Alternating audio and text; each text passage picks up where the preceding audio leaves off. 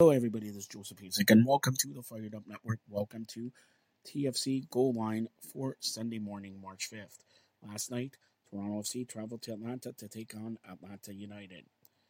Bernadevsky scored in the 52nd minute to give Toronto FC a 1-0 lead, but then Atlanta replied in the 60th minute, and the match finished 1-1 between Atlanta and Toronto FC. Toronto FC will be back at it next Saturday, March 11th in Columbus at 7:30.